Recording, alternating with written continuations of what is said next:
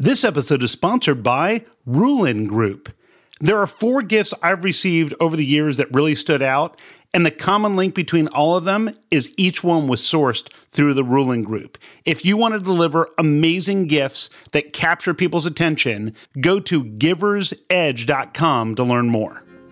Hey, it's Ian Altman. On this episode, recognize that it's not enough to just be somebody who's calling on companies. Instead, you need to be seen as a leader or expert in your field. And my guest today, Elizabeth Marshall, is the master of this. She's the strategist that authors and speakers hire to become recognized leaders in their field. Her clients include names like Seth Godin, Michael Port, Carol Roth, and many others. And she's somebody who is going to teach us the keys to establishing yourself as an expert in your field. Now, we're going to talk about the biggest mistakes that people make when trying to establish expertise, how to promote yourself without seeming self-promoting, and of course, how do you shift that focus and define your message to make sure that you're providing real value to the people you want to pursue. You're going to learn a ton. She's an amazing person. Here's my discussion with Elizabeth Marshall. Elizabeth Marshall, welcome to the program. Thanks for having me. Great to be here. So I know that you are just so highly regarded as someone who helps people become leaders in their field, where people say, oh, that's the go-to person in this subject area, in this topic. And I know that a lot of people strive to be recognized that way. And before we talk about what people should do, can you share with me some of the biggest mistakes that people make when they're trying to establish themselves as a leader in their field? Oh, where to begin? I would say first, Ian, it really comes down to your message and audience development, but let's look at the message first. So often, an aspiring thought leader or influencer will say, okay, I have some expertise on this topic and that's enough. But then if you actually go, let's use Amazon as a tool, and you go out to Amazon and you look at all the books on a particular topic, or even surf the web and look at, recent HBR articles or Inc. articles or Chief Leadership Officer magazine. And you say, okay, my idea is not well defined enough. I need to, put in more time, do more research, do more testing with my audience, develop it more fully. Because oftentimes, aspiring thought leaders will have the equivalent of a blog post, and it's not ready to be a book, or it's not fully developed into that core message. And this is not easy. We're going to say the hard thing up at the front.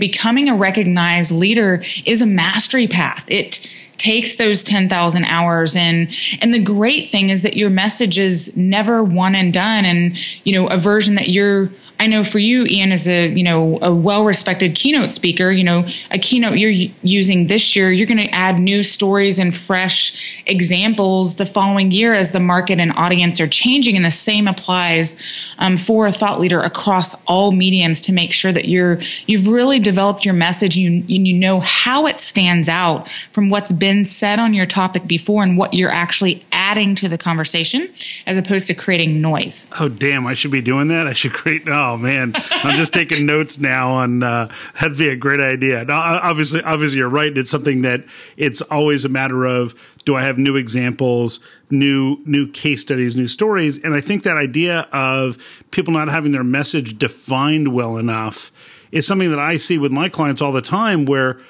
I'll ask them, I'll say, well, so why would somebody go to you over somebody else? And they say, well, because we want their business. It's like, okay, that's a good reason why you want to do business with them, but it doesn't tell me why they would want to do business with you.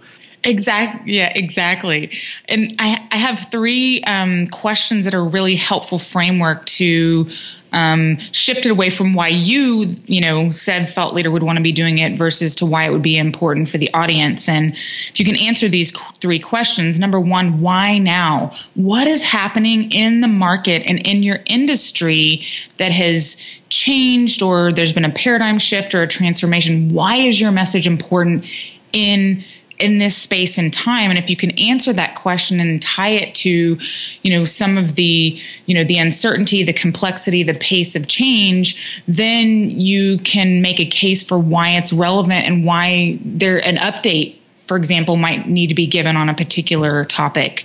I love it. So the first one, why now? Correct. Yes. And the second one is why you, and you were alluding to this, Ian. This is, these are certainly things that would be on the proverbial resume or LinkedIn profile. This is everything from your expertise to your experience to credentials that you might have to also personal life experiences and unique factors that make you uniquely qualified to speak about a particular topic or subject. And certainly the credentials matter, but also oftentimes, depending on, your personal journeys and, experiences, that experience side is really, really powerful and can create that emotional connection with the audience. Yeah. And so, and I'm going to follow back on that. So first, why now? Why you? And then the third, if someone were working on a book, we would say, why this book? But we could say, why this concept? So, a book is just a medium for a message. So right now you guys listening may have a particular message you're trying to develop, and maybe you're working on it to then create an ebook or your first keynote or a webinar. So the medium doesn't matter so much, but think about it as your concept. Why are you starting with this concept versus another one, and why is this one? This question is really important so that you know how it ties into your business model as well as how it ties into your stage as a thought leader. And I'm going to give an example to help clarify this. Sure. So Michael Port, who I know you've had on the show and is an amazing entrepreneur, speaker, thought leader, New York Times bestselling author of 6 books, including Book Yourself Solid, his first book, which I had the pleasure of helping him launch. And so Book Yourself Solid was the first book, but before he even published that, he had an idea for the Think Big Revolution and his 4th book. And yet he didn't publish that book as his first book. Why? Because at the time, his business model was all about helping service professionals get clients. And while he did have a really strong platform, his platform wasn't at the stage that it is now. And for a bigger idea book, like thinking bigger about who you are and what you are for the world, that we often get those big why ideas and we don't have the audience built up for them. And so he chose to publish Book Yourself Solid first, which was it's an inspired but a very proven and practical system for helping entrepreneurs get books solid and get more clients even when they hate marketing and sales. And as a result of building that audience, growing his platform, then over time he was able to speak to the importance of thinking bigger and then had the platform and the demand for that book, and that book became a New York Times bestseller. But that wouldn't have happened if he started with that book. You know what? I'm sure. And people have heard me say numerous times. I mean, Michael is he's a dear friend, and I've got all the respect in the world for him. And I could see him going through that, probably with some guidance from you that you won't admit, but probably with some guidance and input from you as well to make sure that he was putting the right foot in front of the left foot at the right time to get there. So I think that whole notion of these 3 questions of why now, why you, and then why this book or concept is key. Now, when it comes to the why you, I think that a lot of people listening are going to be thinking to themselves, well, man, I don't have a good answer for why you, because the answer a lot of people give is, well, I'm just saying the same stuff that a lot of other people say also. Yeah, so, there's a ancient wisdom, biblical adage that there's nothing new under the sun, and that's very true. There's, lots of, we can look at books over the years that have repurposed and recycled, core concepts and ideas. I mean, you look at any great, more recent business book, they've pulled from ideas from Drucker and, some of the other business giants, and you see that through various genres. And yet there are certain people that we, pulling a page from the Michael Port philosophy of life, as Michael says, there are certain people that we are meant to serve, and I wholeheartedly support that. And, we may learn from somebody like a Michael when other small business owners, CEOs, executives may really resonate with other types of authors. And so it's not just the content that you have to share, but it's your particular tone of voice, your point of view, your approach, and the amalgamation of your expertise, your experiences, and your credibility forms a unique combination, just like we're all different people, that will lead to a different tone, approach, and point of view. And that's what helps you stand apart as that why you. Now, at the same time, if you're trying to, write a book on how to be a successful executive of a mid-market company, and you've only been the CEO of a company of one, then maybe that's not the book that you should be writing. So there is that fine line of going down the idea path to find the one that matches your expertise and experience. I it's a great point, because I think one of the things that I often suggest to people is, look, figure out the niche, the narrow focus, the 3 levels deep version that everyone else isn't necessarily focused on. And you might think that, it's too small of a market there, but then you become the de facto expert in that. I've had numerous guests on my program talking about culture. Yet, and one of them recently was Howard Behar, who you were nice enough to introduce us. And he was an amazing guest. Howard's a guy who was the past president of Starbucks International, for people who don't know. And just great guy talking about culture as they grew their organization. Now, I've also had Robbie Richmond on the program. Oh yeah, great guy. Right? Mm-hmm. And Robbie was a culture strategist at Zappos. And guess what? I'm guessing it's a pretty rare occurrence that someone's trying to decide for their event whether they want Robbie to come talk about how to build culture within your organization, or for Howard to talk about how do you maintain that level of culture going from 28 stores to 15,000. And it's, as much as you could find parallels in their stories, their perspectives and their approaches are very different. So there's probably almost zero overlap in their markets as speakers or authors.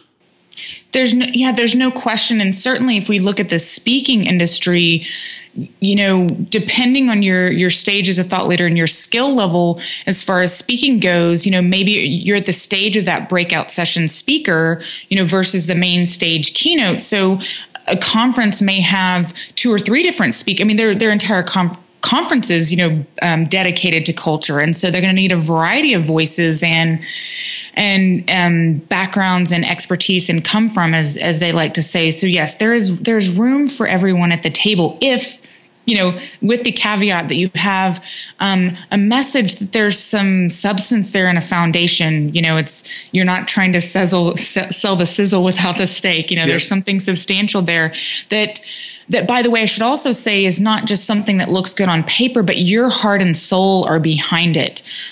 Choosing to be a thought leader is actually a choice to walk down the path of mastery, and it's a career path, as opposed to saying, hey, I've got this expertise and I'm going to use that to help grow my business or get clients, and I'm going to, produce content purely as a biz dev initiative. There's nothing wrong with that, but there's a very big difference between intentionally deciding to become a recognized voice and leader in your space versus using content and expertise as a medium to get clients. Yeah, and I think that's an area that I want to spend some more time talking about, because this whole idea that I think some people, they become almost too self-promoting instead of actually adding value to their community. It's funny, in this whole thought leader side of the world, I think you kind of, it's something where if you're constantly just trying to serve the audience that you're serving, one day you wake up and people start referring you as a thought leader and you think, really? and it doesn't make a lot of sense. There's a guy named Steve Dorfman, and Steve has a company called Driven to Excel. And his business is all about impeccability, and it's all the little details that make amazing customer service experiences. And so I was sitting with a with a client of mine, and I said, and they were talking about some customer experience stuff. I said, you guys should look at Steve Dorfman. He does this newsletter every day. It's a daily tip of things that you can use to improve your business. And I said, well, like, for example, this one just came in an hour ago. Let's see what it is. And I click on it, and it's a quote from me. Now, I think in the last 5 years, that's probably the first or second time that Steve has ever quoted me in his tip of the day. And I'm reading it and I'm thinking, this sounds really familiar. Nice. And it was the most humbling experience because it was like, all right, you can't make that up. I don't know. And fortunately, the client was right there. They could see it was an unopened message. And I said, look, here's the folder where all of his tips are. Pick any other one. I promise you it's not me. Nice. And it's such a fine, it's a tightrope and balancing act. And it's, on the one hand, to go down this path of, being in, this is really all about being in service, right? Transforming your audience and shifting the way that things are done in the conversation in your industry. On the one hand, you have to have that certainty and confidence to put yourself out there, to be sure, to have that knowingness, not just the intellectual knowledge, but the knowingness that you have something of value to offer. And so one might say that's a certain amount of healthy ego, to help you embody this role. And then that has to be balanced with, yes, not getting caught up, like ego gone wild and, believing your own press. Some days you might err on one side or another, or so, some thought leaders stay on, will have those moments of doubt. And, it's interesting, the whole inner game, developing those inner capacities and the mindsets and the emotional side of this journey is not talked about that often.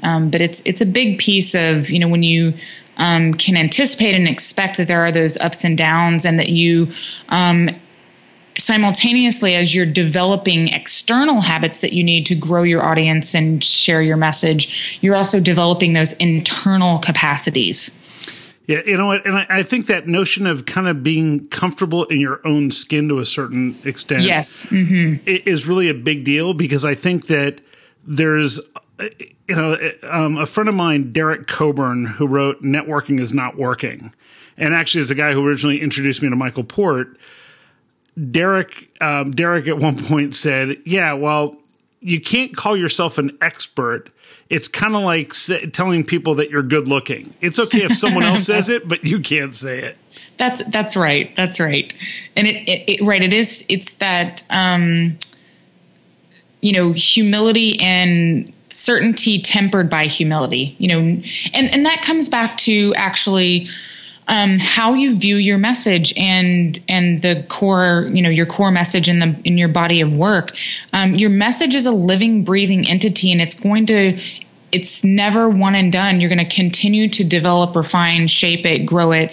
And, sitting here today on July 28th, you may be, certain of several aspects of your work or your methodology. And then, as the market changes, your audience, their needs and desires and, the industries change, the way you approach things is going to invariably need to change to be in sync with what's happening in our complex and rapidly changing world. So your message and your language, examples, your ideas, they're going to evolve and grow over time. And that helps not only us stay relevant, but helps keep us humble that, it's a two-way conversation. We're not the authoritative, definitive expert on the subject, but we can learn and grow from what our audience has to share to and with us. Yeah. Now, Liz, let me ask you this. How do you balance this idea? Because I know that some people struggle with this, which is, well, I want to come across as the expert, but man, I really got brought to this. This idea came to me from somebody else. And I always err on the side of I would rather overly attribute ideas to other people than to fall short of attributing something to someone else. You said it well. And, sometimes you're right. You may catch yourself, what happens over time is, okay, so take Michael and me, we've worked together for over 10 years in a multitude of capacities. There are things that you, in working with him that I have absorbed, and I might, inadvertently say, because it's now become part of who I am, but I might say it differently, or I attribute this piece and then I've added my other piece to it. So yes, but then obviously there's times, and this is, I believe, what you're referring to, you read a book or you read a recent article when it's clearly someone else's idea, you can feel the difference, between when it's thought leadership that has become yours and that you have shaped and developed in your own perspective versus ideas that you have acquired, through reading or for hearing someone else. You definitely want to err on the side of over attribution. Yeah, the joke, and I don't remember whether it was Jay Bear or whether it was Rohit Bhargava. We did this event with Michael, and we were joking about it. And we said, the evolution of idea attribution with speakers kind of goes like this. So the first time it would be, wow, so I was speaking with Liz Marshall, and she came up with this idea, and I hadn't heard of it, and let me share it with you. And then, and then the next talk is, so someone mentioned this idea to me, and here it is. And then 3 months later, it's, so I was thinking. Yeah. That's right. and it happens. And one of my friends, John Jantz, love John. Yes. There's a topic that John and I both started talking about around the same time, having not heard each other speak, but we share a lot of the same views. And there was an event, and John spoke after I did at this event, or maybe it was at a separate event afterwards, and someone said, well, I heard John say that, and he got that from you. And I said, no, he didn't. I guarantee he didn't. I think that John and I share a lot of the same ideas, and I'm sure we share similar concepts. And I don't think for a second that John took an idea from me any more than John thinks I took an idea from him. It's just the stuff that works tends to have a lot of stuff in common, and it's totally okay. And in fact, if you believe that idea serves other people, then you want more people to share that idea, and it doesn't matter where it came from. That's right. And, it's the phenomenon that we see in the startup world or, technology driven companies where, 2 or 3 companies come up with a very similar app or a prototype or a program. Well, why is that? Because, we're all intelligent people, and we're seeing what's happening in the world, and we're putting the pieces together, and we're seeing the same opportunities and challenges. And while we may have different approaches and different perspectives on it, we all live in the same world and, see the same things that are going on to us to a certain degree. The other thing I was going to say that could be really helpful to the audience as well, and will be a fun attribution game as well, is, our role as the creators of good content. It's not just about creating content anymore. It's about curating content. And certainly curation is not a new idea, but Shema Hyder, who's the author of Momentum, has a really interesting perspective on the value of curation for your audience and for your clients, and being very strategic about how you're filtering certain ideas, concepts, resources, and so forth to them in a way that it helps round out their worldview or their perspective or their ability to accomplish X, Y, and Z. And so, as you look at what you're creating, ideas are coming to you and from you, but you're also curating at the same time because you're bringing in other perspectives, or even simply as a practice on social media on a regular basis. It doesn't have to be your content. You can very thoughtfully share an HBR article, a Wired article, something from the journal. But the difference between just sharing it and curating is here's why I'm sharing it. Sure. And this is the impact for you. Yeah, and pay attention to this paragraph where she talks about this. I think this is really insightful.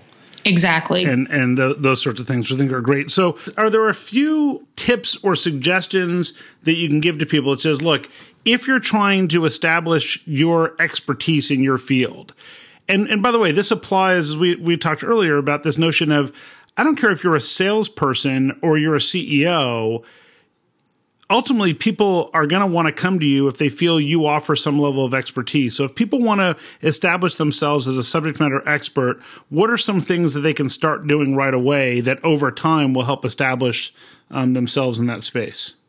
So I would look at the current version of your idea your core message and start with a single instead of an album. So take one aspect of leadership, one aspect of customer service. Like I love the impeccability. I'm going to look up Steve and the impeccability piece. Just take one small slice of your idea and test it with your audience and create a single, just kind of going back to the record days. Some people may not know. I'm dating myself. Exactly. Like, you and I are right there, and people are like, single, what the hell is that? I know, like, what are you talking about? So it would be analogous to someone releasing one track on iTunes rather than a whole album. Yes, all right. Yes. So you create that single track, whether that be an ebook, a webinar, some small unit, and then you go public and you share it with your audience and you do so with a listening ear. You're listening for feedback, what resonated, what wasn't as interesting. You ask them questions. And by testing it, two things happen. Number one, you see that if you have enough content there, maybe it's a one and done. Like, that's all I have to say about that topic.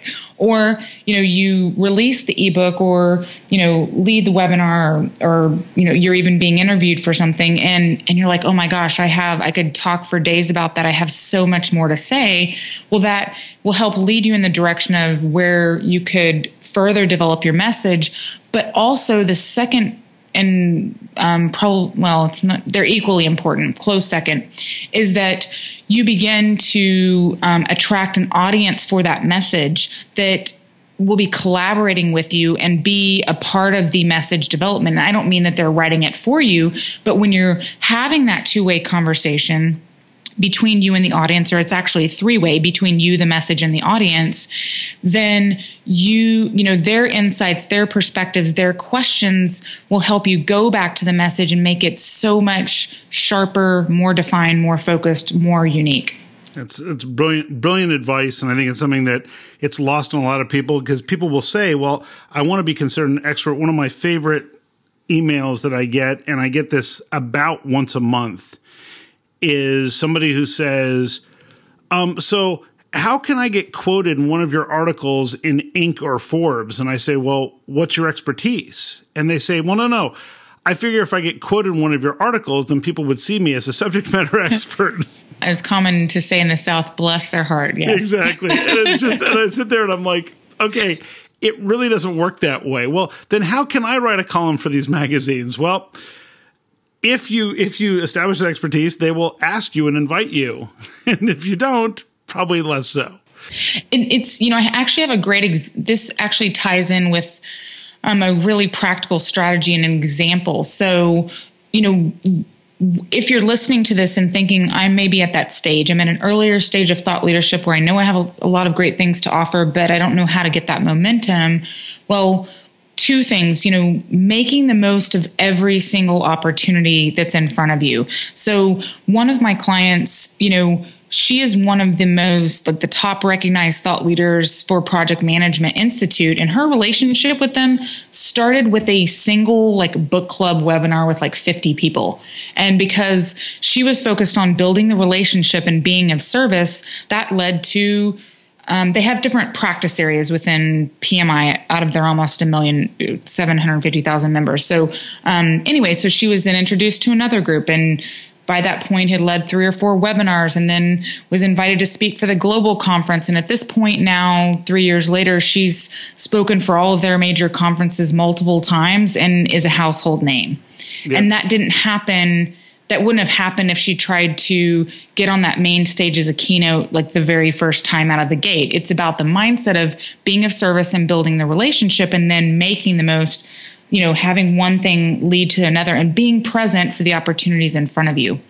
So let me ask you this. What's the biggest lesson that you've learned over the years that other people can benefit from that experience? When you see changes with your audience, with the market, with the industry, take it seriously and pivot. The pace of change, the amount of complexity, the amount of uncertainty, it's only going to get more frequent and more rapid. And thought leaders who are able to create a dynamic strategy that's based on the principles and the frameworks that are required to succeed as a thought leader, but holding them loosely in terms of how they will manifest. And your example about your columns is a great one. Instead of, fixating on, well, my goal is to have an ink column. I must have an ink column. Well, maybe you're able to get a smaller column with your local business journal, or with, I had a client with kind of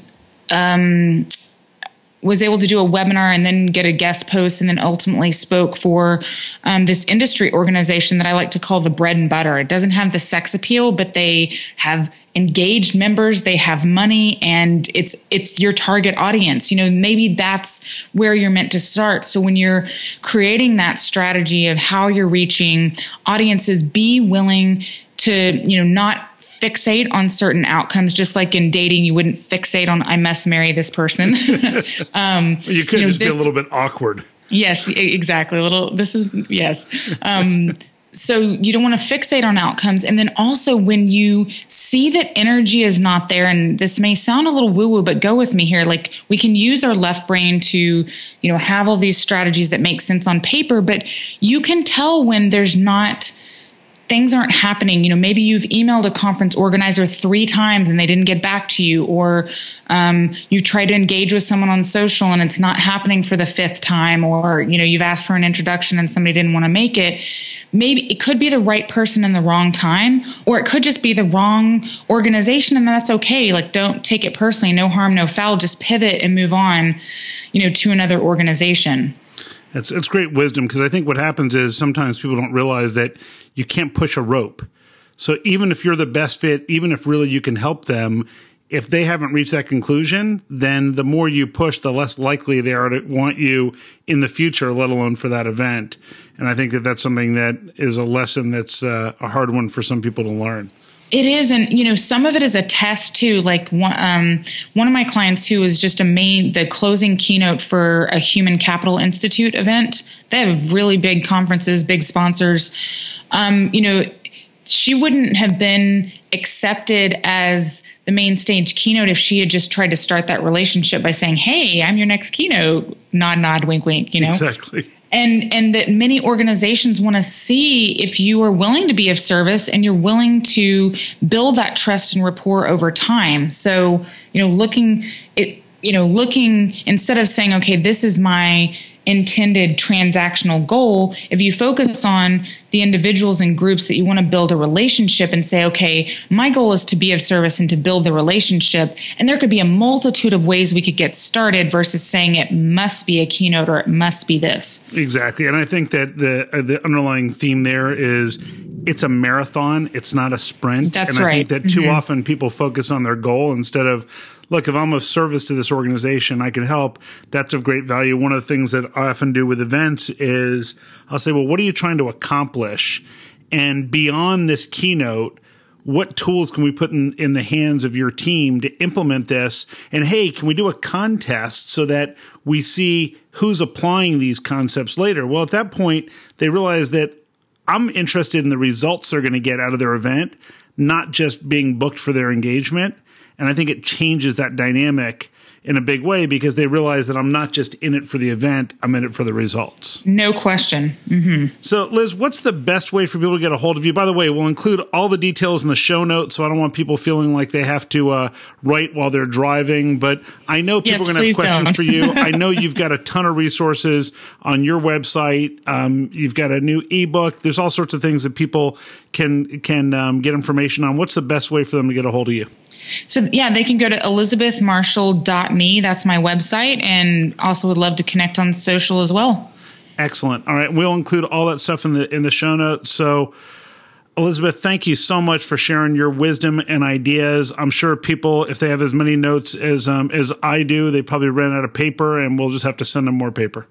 All good. And yeah, if there was something that I mentioned that you have a question about or, want clarification, the door is open. Feel free to reach out. Yeah, you are a rock star. Thanks so much for being here. Thanks so much. Really appreciate it. Man, you get so many great ideas from Liz. Let me give you a quick 30-second recap of the key things I think you can take away and use in your business right away. First, on the mistakes side, remember, when it comes to message or audience development, Liz talks about those not being defined enough. So to shift your focus, you want to ask, why now? Why you, meaning how are you uniquely qualified? And then why is this book or concept something that you're well suited to deliver? And why does the world need that? Now, of course, we want to make sure that you're never promoting yourself. So you always want to make sure that you're thinking about being of service and providing something of value. And remember, when you're coming up with a new idea, think of it as a single versus an album. So share and then listen to feedback. And then make sure that you're recognizing this is a marathon, not a sprint. Remember, this show gets its direction from you, the listener. If there's a guest you think I should have on, if there's a topic you want me to cover, drop me a note personally at ian@ianaltman.com.